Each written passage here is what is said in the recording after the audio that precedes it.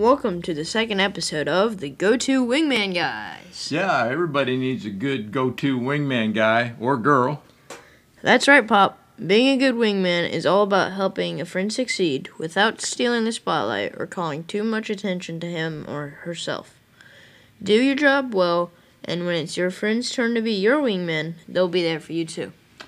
That's what this podcast is all about. It's just a conversation between me and my grandson Miles. I'm Pop, and my wingman guy today is Miles.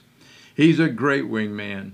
We're just talking about some topics that might be of interest to a new generation of young men and women.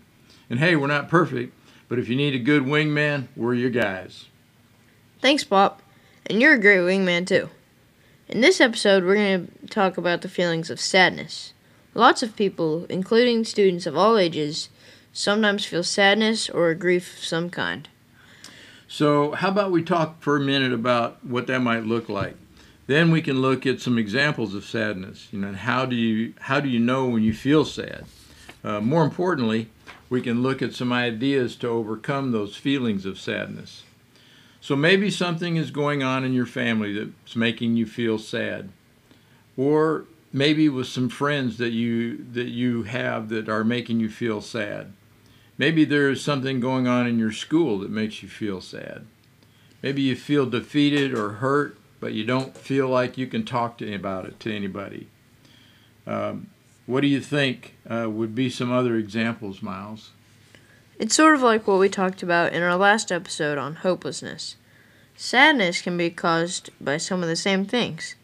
Maybe a family member, a parent, or a grandparent is sick, or maybe died. Even losing a family pet can cause someone to be sad. Maybe you have a friend that no longer wants to be your friend. That can sure make you feel sad. Yeah, and the thing about sadness is that it exists primarily in the thoughts and feelings. It's not like having the flu or a bad cough and you take some medicine to cure it. Something else that has been a tremendous impact on kids is the COVID-19 pandemic. Some studies have been done that shows that kids having to stay at home and quarantine from friends has really been hard for kids. They become irritable, more irritable than normal, but they can also become lonely, not being around their friends. The social isolation can have very negative effects on kids. The most common effect is anxiety, which can also lead to sadness. Miles, you've had to endure periods of quarantine yourself. How has that affected you? It's hard being at home all day and not going anywhere. Being with friends has not been a possibility. We all miss getting out to meet with each other to hang out, play sports, or go fishing. I just miss being with them. Doing online school and classes have been hard. We can't access resources like that we usually have available. Sometimes I get stressed out because there's no partners to work with like normal. We usually help each other with our work. When we finally got to go back to school, we weren't able to do the normal activities.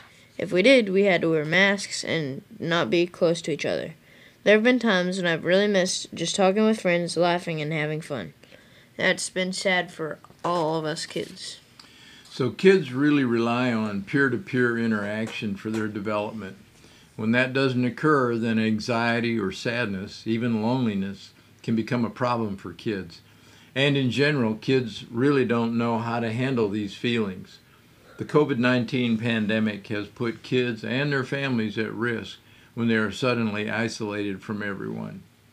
How has the COVID-19 quarantines affected you and your family, Miles? Well, I have a younger sister and a toddler brother. I really love them and my mom and dad.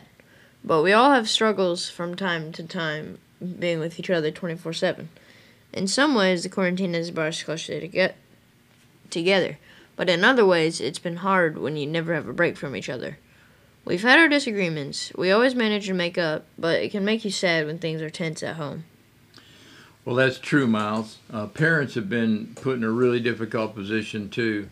They have had to be a parent, a full-time employee, a homeschool teacher, a child care provider, and home management, and a lot of other things.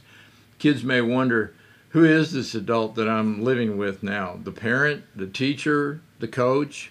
What are they? Another interesting bit of information is that all the changes in schedules and routines can cause loss of sleep, and stress for many. Being confined at home can lead to a lack of exercise and low energy in kids. Poor sleep can cause kids to be more moody, anxious, and sad. Yep, I know when I was quarantined at home, I definitely slept in sometimes. That wasn't too much of a problem for me, but it may have been for some other kids. The most important thing is that kids get some help as soon as they think they need it. There's no shame in that. It will help in the long run. Anything else you've learned as a pure wingman, Miles? Feeling sad is not something you have to live with and never get help. So let's talk about some solutions. There are some helpful solutions that are just common sense ideas to help a friend get their focus back on life and finding some joy again. So share some of those ideas with us, Miles. Sure, Pop.